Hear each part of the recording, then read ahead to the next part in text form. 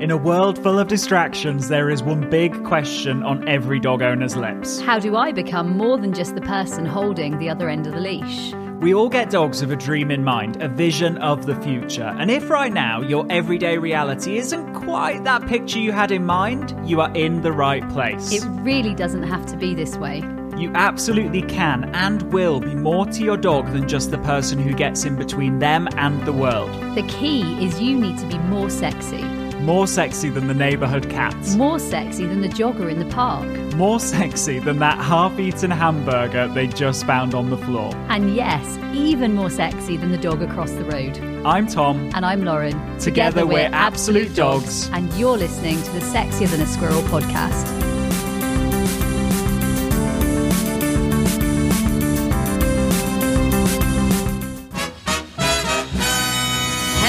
And welcome to the Sexier Than a Squirrel podcast, the podcast that gives you real life dog training results and sometimes even human results. Today, I'm joined by the wonderful Anne, who has been part of the Absolute Dogs community, pro dog trainer, training academy, Sexier Than a Squirrel, a pigeon, and everything else that might be included. Literally, Anne, welcome. How are you? Oh, this is, I'm wonderful, Lauren. I'm thrilled to be back chatting with you. And it's a great sunny day here in Southern Oregon. Actually, it should be a rainy day. We need the rain, but I'm happy, super happy. I love it. Now, I suppose a lot of our listeners, they already know a little bit about you. But for those that don't know a little about you, I'm going to introduce you as a great partner and friend of Absolute Dogs. You followed the program right from the beginning. You're a pro dog trainer. You absolutely train concepts and games.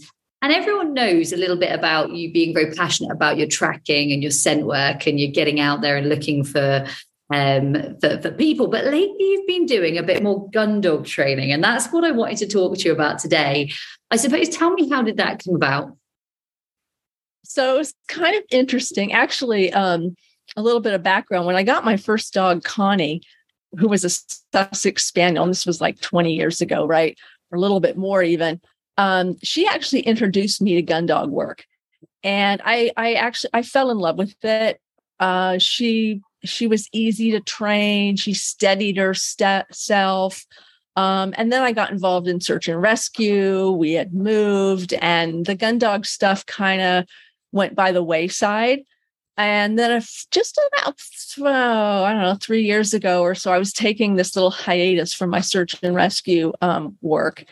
And I got an email from just a random email from a local person from the Kennel Club, and said, "Hey, there's this gun dog group training over at a wildlife area in the next town over. They're looking for people to come out and play." And I'm like, "What?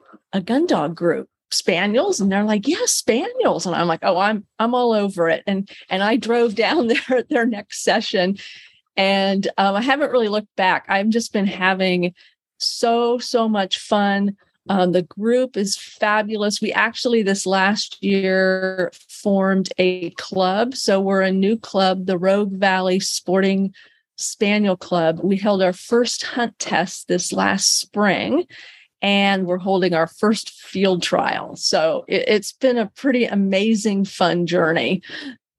I absolutely really love that. Now, I know because you're a pro dog trainer, you're a game changer, you're a concept-based trainer. You literally go all in for everything that we stand for here at Absolute Dogs.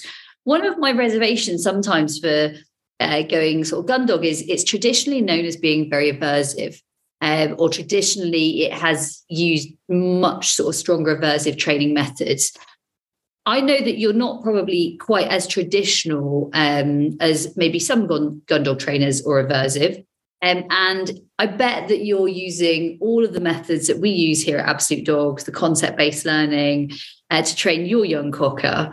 How's that going? And what's it like in the US compared to maybe other places? Because I do know that you've traveled and you've seen other spaces. How is that going? You're not using the traditional methods. You're not using the aversive methods. You've come into it like full-blown positive reinforcement and concept-based learning. How is it? It's been a really, really interesting journey, and I'm enjoying the challenge. I am learning a ton, and I'm coming at it from not a traditional, avenue, so to speak, and I'm keeping it positive, and it has taught me an incredible amount about working with the dog in front of me, who is like incredibly driven, super, super driven, understanding what is reinforcing, not just, toys and food, but the environment, and how to use all those reinforcers that we have available to build the behaviors that we want. So that to me has been just phenomenal. The other thing, though, is if it hadn't been for this group, and they try to be very positive. They're not 100% positive in the way we might think about it, but they don't do anything that is, they're not mean. They're not terrible and in any sort of way. And they have taught me a tremendous amount. If they hadn't been there for me in terms of teaching me what skills my dog is going to need, because I'd love to do a field trial. I would just so love to do the field trial. Fingers are crossed I'm going to get it. You're going to do it. There's no chance. And I don't know who are you kidding? You are doing the field trial. I do. I so want to do it. I want to get us past the first degree. You are. I want to get us past the first bird. Right. But I go to training and I pester them. It's gotten better because I've learned a lot in the last couple of years. But oh my gosh, when I first started, I was pestering them all the time about, questions. What am I going to need to know? What am I, what are the requirements, so that I can, as a game changer, I can try to figure out, okay, they might teach it this way, but I need to understand how it all works so that I can come up with my own games, to teach things. And so a kind of a funny little example was the first couple of times I went to training, and they're out there and they're firing guns and birds are being, flown and all this sort of thing. I was in the parking lot playing boundary games because my little cocker, she was like, oh my God, gun dog stuff, birds. And she started squeaking and barking and jumping and being a crazy little dog. And it's like, oh, we're not leaving the parking lot. So we spent quite a while in the parking lot learning how to be calm, to be patient, and then slowly moved out into the field. And we're getting there. I have a goal. So there's a really fun trainer here in the United States. And when she was at our hunt test, she showed up at the hunt test with a little baby, cutest little baby you've ever seen. And well, maybe not quite as cute as Eliza, but she's really, really cute. To say. You're so good. So Andrea comes with this little baby, and she's got working cockers, and she's got baby in her left arm, shotgun in her right arm, and her cockers are walking at heel, and she's going up to do like a hunt dead or a water blind. I can't even remember what it was now. And her dog's just walking calmly, no leash, nothing, just by her side. And I'm like, I want to be able to do that.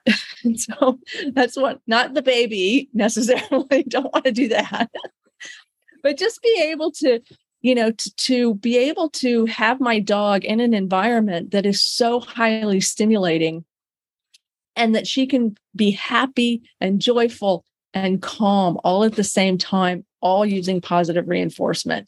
And we are getting there. And it's been phenomenal. It really, really has. Now, I love listening to this, and I know that there's lots of different levels, achievements, goals, spaces to be. I suppose, tell us a little bit about the levels. We've got junior, we've got senior, we've got master. Tell us a little bit about that and how it all works.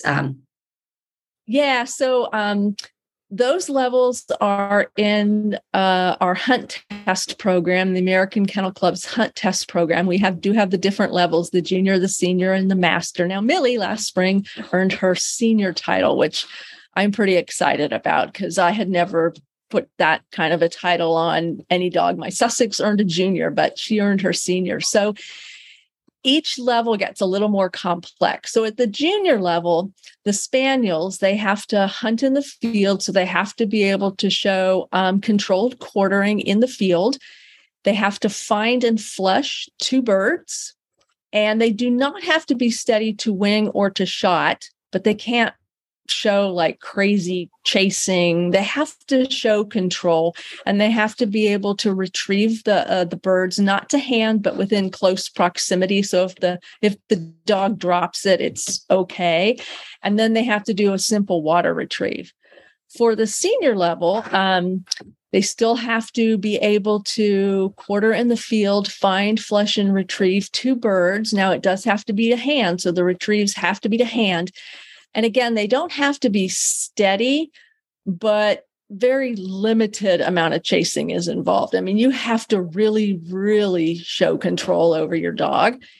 And then we also do something called a hunt dead, which is you walk your dog up to a line and there's no shot or anything. And you basically have to send your dog out between 40, 50 yards and preferably a straight line, and stop them if you can. You don't need to, and have them hunt for a bird that's fallen. And then you have to do a water retrieve, and you do have to be steady at the water. So, you have to rock solid right by your side when the shot goes and the cold game is thrown. So it's a little more complex. The master, they have to be steady to wing and shot. So no chasing. Just so everyone knows, when we say steady, Anne, what we mean by steady. So just be really clear for everyone as to what we mean by steady when we say steady to shot.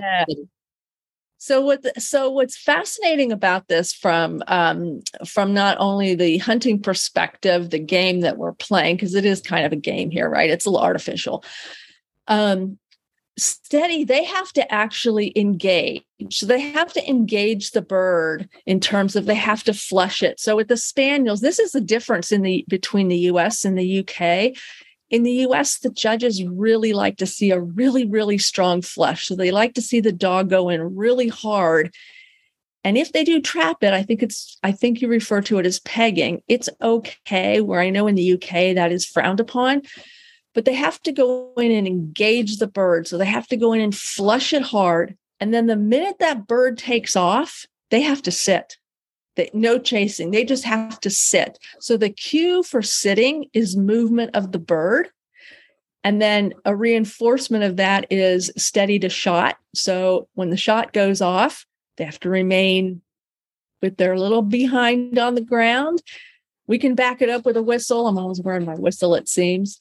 And then they can't go for that retrieve until the handler or the judge tells the handler, go ahead and send your dog, or they tap on the shoulder. And that's when you get to send your dog for the retrieve.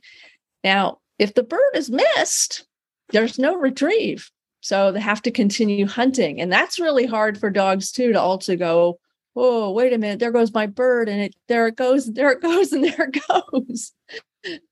So when you say that, though, it's interesting, because watching sort of the dogs work explosives and watching the dogs work in scent, so they're working explosive cache weapons, it is no different. They have to have that immediate control, and it's that like bang.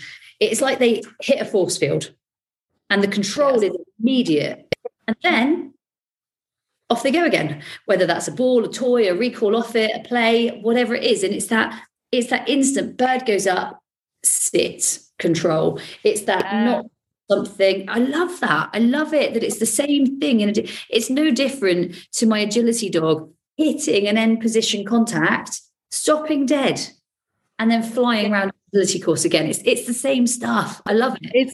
It's the same concept. And in fact, I had talked to so many gun dog trainers. So I think of someone, Jordan from Cato. We spent a couple hours on the phone one day. He was helping me out, several other trainers. And I'm just, bugging them, questions, trying to understand this whole steady thing.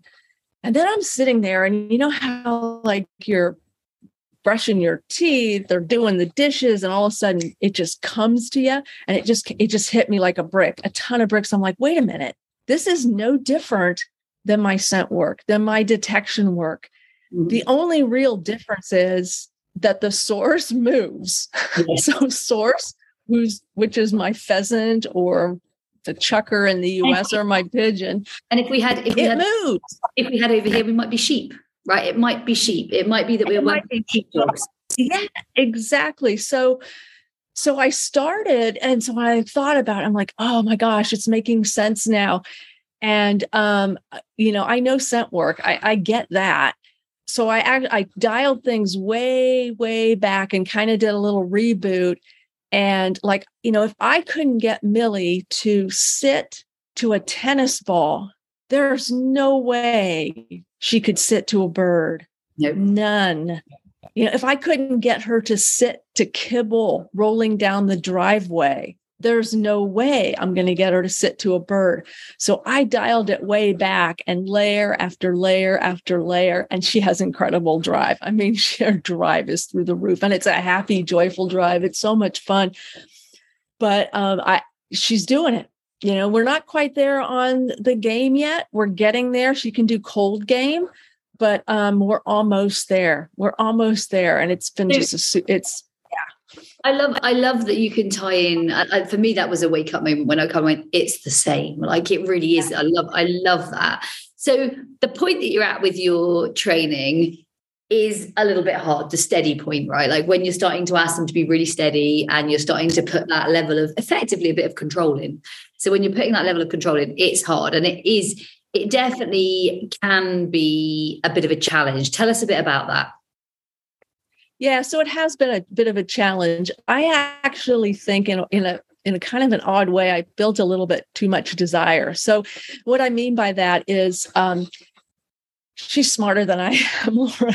She's one smart little dog. Good. She's good. She's incredible. And she wants to please me so, so bad. And her desire to retrieve was what really made it hard, because she was anticipating wanting to go get the retrieve item. So being steady to the retrieve was a little bit of a challenge. I had to change the picture. I had to change that anticipation, that prediction, and say, hey, you know what? It's okay that you don't go get that retrieve item, because you're going to get something even better from me, or you're going to get another retrieve item in another direction. I did add with her, and it's really helped with clarity, a leave that cue. Mm-hmm. And it means to her, and the way I taught it means to her, if you leave that, guess what? Yeah. Better is coming your way. Yeah. So it's not a negative. It's like, it's okay. You can leave that. And guess what? We're going to play something else over here, and I'm going to match it, and it's going to be better. And that has really, really, really helped. Just building also different patterns, building disengagement patterns. So the pattern, I started again with things like kibble, right? So throwing out a piece of kibble, having her run towards it. She has to stop, and then maybe she gets some cheese back with me. So building those little patterns in her mind that then I could start layering with the rabbit ball, which is exciting, but not as exciting as the tennis ball, and just layering all the pieces together. It's been, it's been tricky, but like I said, we're almost there. So I suppose you're a pro dog trainer, you're part of the training academy, you get concept-based learning, you very much understand concept-based learning. Which concepts are you finding most valuable to build upon and turn to the most right now? Well, desire, I still think, even though I might have gone a little overboard with the desire is still number one. I mean, because if you have that desire, you can use it for other reinforcement options. So you really need the desire, and gun dog stuff, retrieve desire is really high on the list. I mean, that's really high on the list. The other big concept, disengagement, I've talked about that a little bit. That's another massive concept. So I use disengagement. I think about that in almost everything I do now. And I see it in places where I never saw it before. And the other one that has been massive for me is impulse control. Mm-hmm. But I hate the word control. So I changed the name.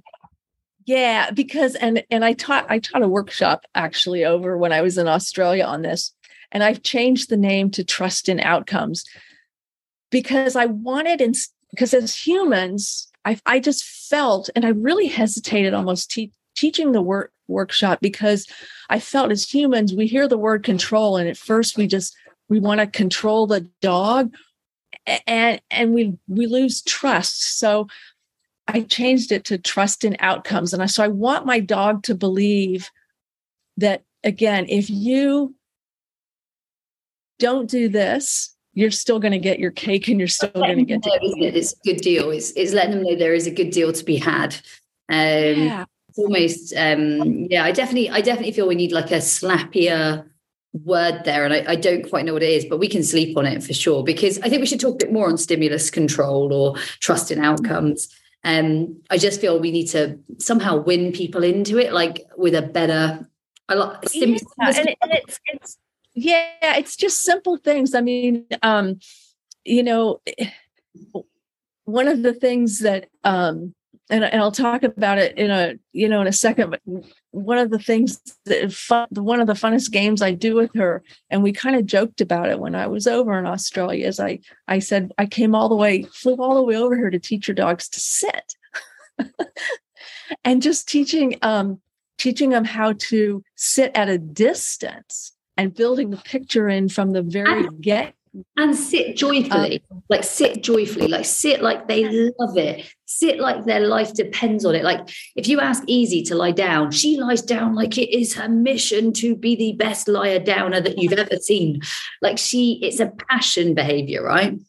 Yeah, it really is. And because when you do sit, something really brilliant is going to happen every single time. It's always followed by that positive, right? Never the negative. And so it's in their best interest to sit. And just building the trust between the two that, hey, if I put your tennis ball right in front of you, but I send you over the tennis ball to another reinforcer, that's going to be in your best interest because you're probably going to get that tennis ball.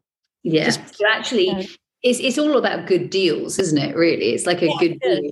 It's a good thing. Yeah, exactly. Good deals. So tell me about one of your favorite stimulus games. So give me a couple of cool examples.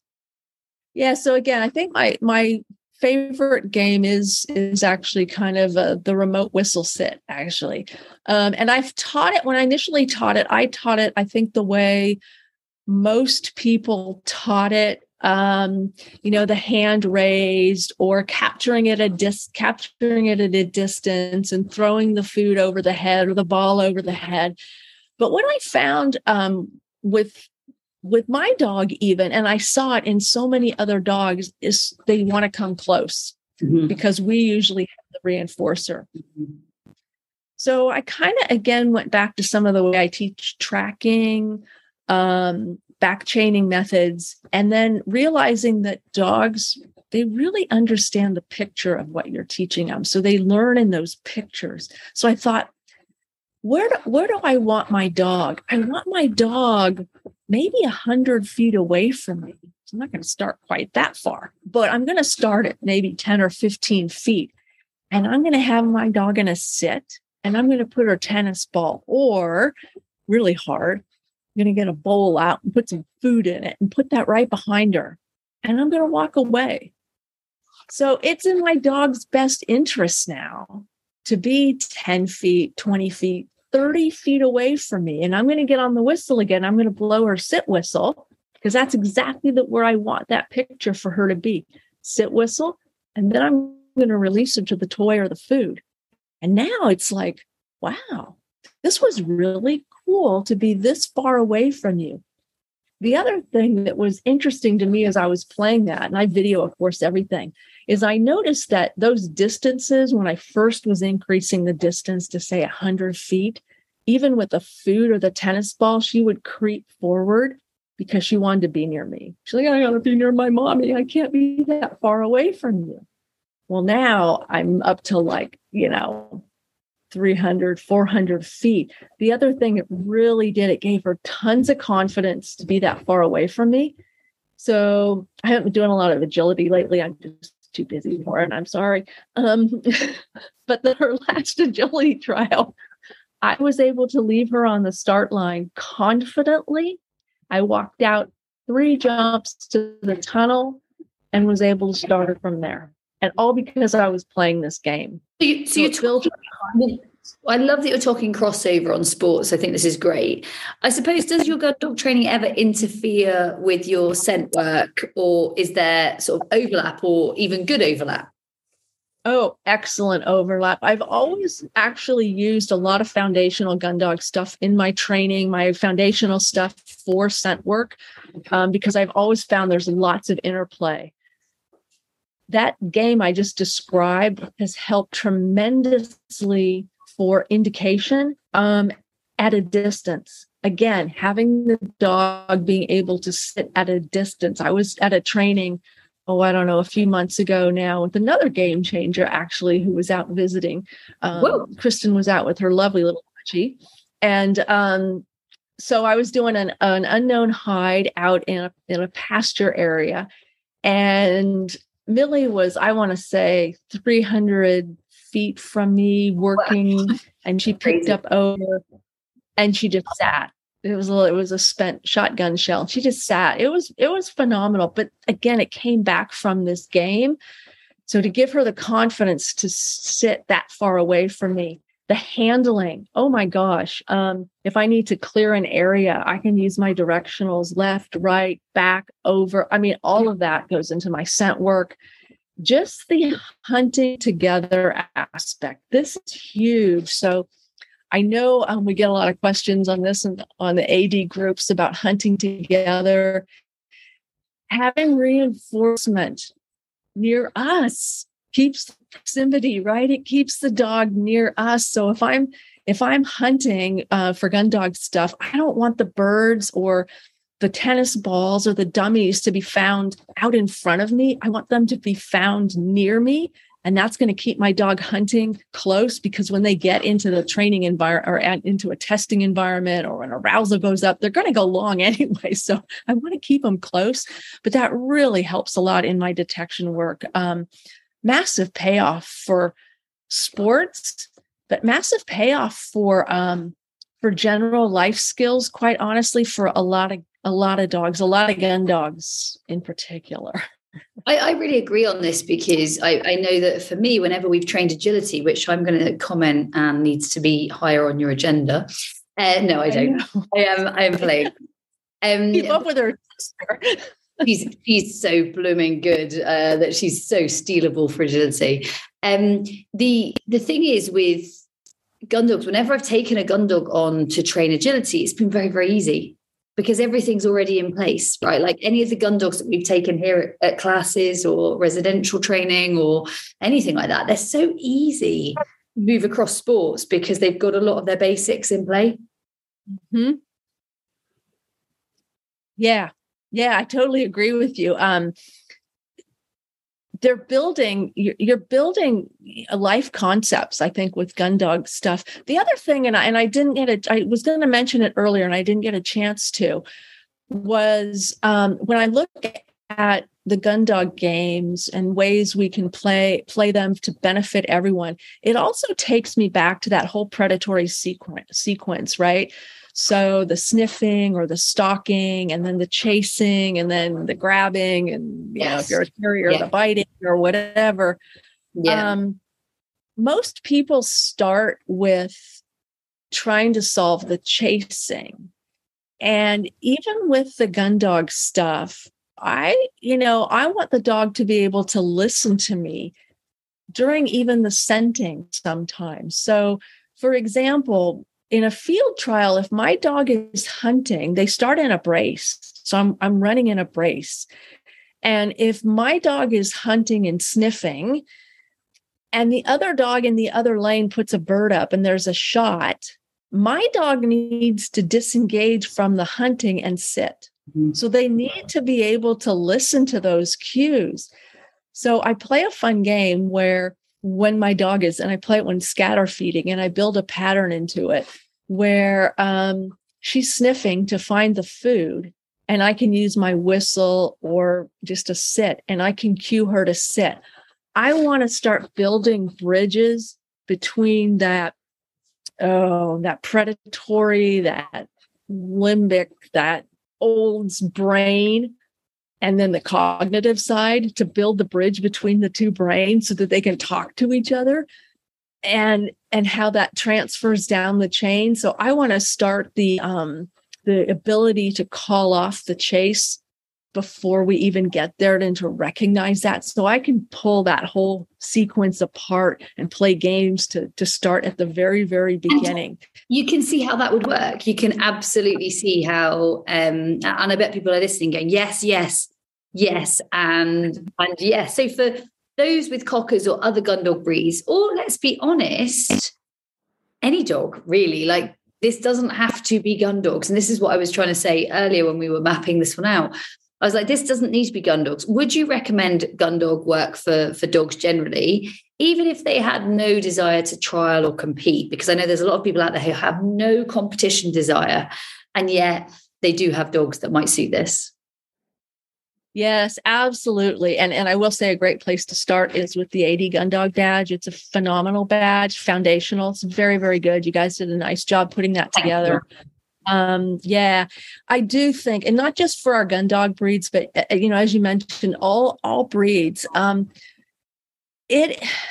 relationship that it builds is just, it's a massive plus that you get out of it. And particularly for those breeds that are super sniffy. So our gun dogs, our cockers, or any of our spaniels, I also think that the naughty but nice dogs. I think naughty but nice dogs, and I think dogs that are, I know you are such a spaniel girl. In fact, you're a brown spaniel girl. So you're not even just a general spaniel girl, you're a brown spaniel girl. But I also, owning herding breeds, I think there's a lot of really cool, brilliant concepts here that help them. Oh, absolutely. Yeah. I mean, again, that trust, that being able to disengage, that building the relationship, that working together. So it's not just, the herding breeds, the protection breeds, all of it is really, there's a term that is used a lot in the protection sports, capping. It's like being able to cap the drive. I'm sure you've heard it. And again, it's being able to, our dogs that are so driven, that go into that kind of, and we've all seen it, lights on, nobody home. And it's not that they can't hear. It's not that they're, being disobedient. It's just they physically can't hear us. They really can't. And so to build those cracks in those tunnels between the two sides in the brain so that they can cap it, that they can maintain control. One of the things, and I should have, and I remember you mentioning to me, I was lunging with Millie, and you said to me, can she do it slow? And I said, oh, that's a challenge. Let me give it a try. And I did. But to be honest, I really didn't understand that question until much later, because I have worked with her so hard on being able to move slowly, to being able to heal. Healing, I love obedience, but I always thought, it's just a thing, right? It's just a skill we teach. It doesn't have any use really unless you're going to compete in obedience. Oh my God. Healing with Millie, we do one step at a time, everywhere we can, because for these driven dogs, it's about them being able to control their bodies, to think in arousal, to think in drive, to control things when every fiber in their body says, I need go. But yes, that incredible fast twitch and to being able to control it. And to me, healing is beautiful, just beautiful for that. So demonstrates. I do crazy. Yeah. I do crazy things like in the morning, we heal to the potty area. It's just what we do. And it sounds completely wacko, but she does it with a smile on her face, and she offers it now. She's like, oh, I know, we just heal out to the potty area instead of opening the door and her rehearsing running like a wild loon. I suppose that leads really nicely into a question for you here. What are a couple of your favorite games, or maybe just one of your favorite games that you like to play? One of your favorite gun dog games? Probably my favorite game is my memory retrieve. Okay. I love memory retrieves. I play it a little bit different than most. So a lot of times I will ask Millie to carry, say, the tennis ball with her because she loves to carry. So I have her carry it all the way out to where we're going to put that memory. And then I ask her to drop it. So she's part of the game now. And this is what is so cool about this is she is now part of this game. It's not just me playing the game. She's in on it. So she's like, I got this. So she drops the ball. And then I say, come on. And we heal all the way back. And the last one we did was, I don't know, 150 meters or so.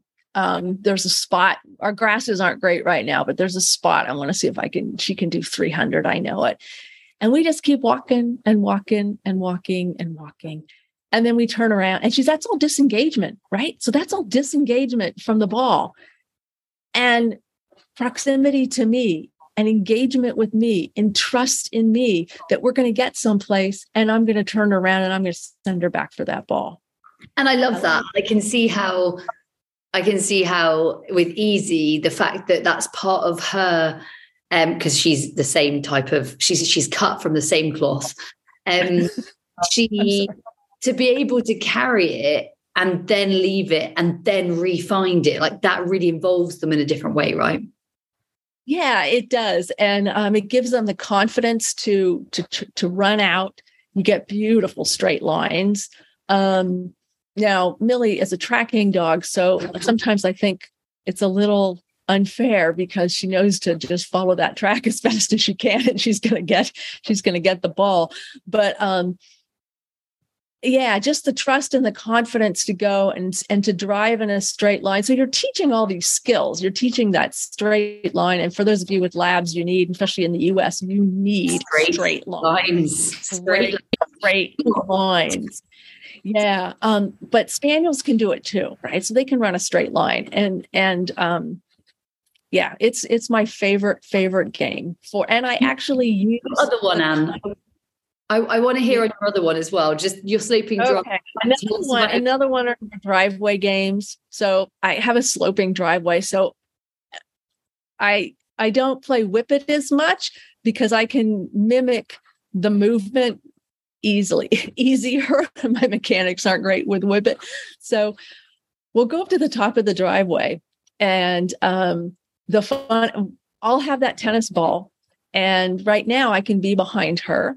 And I can let the tennis ball roll down the hill like a rabbit, a fast, wily rabbit. And I can send her for it. And I can stop her. And she can run back to me to get another tennis ball. Now, I got to tell you, it took a long time to get there. And I started with kibble. So could a piece of kibble roll by? And could you stop and then maybe come back and get a piece of cheese from me? But there's a contraption, and you've heard of it, I'm sure, called the bolting rabbit. Well, I thought, I got to get one of these bolting rabbits. And I thought, you know what? She's going to figure this out like after the first rabbit that it's fake. So it's going to work for one time. And then I'm going to have spent, $40 plus shipping and handling. It's going to be an expensive toy. So what can I use that I have already on hand to mimic a rabbit and to get some speed going? Hey, my driveway. Resourcefulness, right? And it works like a charm. And it's so much fun. And I'm practicing. And again, you have to keep the desire up. So sometimes I don't stop her. Otherwise, she's going to get sticky. We all know that rule. but dang, if I can stop her, and it would be no different than if she's on a running pheasant and I need to stop her. I love it. It's the same thing. I love it. Yeah. I love it. It is the same thing. It really is. So I suppose listening, and all of this sounds incredible. I know our listeners are going to be possibly, I think, a little overwhelmed, possibly a little worried, possibly a little like where they should start, because we are coming in here and talking at a level that some people would only and could only right now dream of. So if someone has a naughty but nice dog, or someone has a dog generally who's struggling, but still would like to get interested and do a bit more maybe gun dog work, do you feel that maybe the training academy, Sexy as a Squirrel, like you said, the gun dog badge, do you think that's a good start for them? Do you think they'd be able to go in there? Is that where they'd get their foundations to jumping into something like this?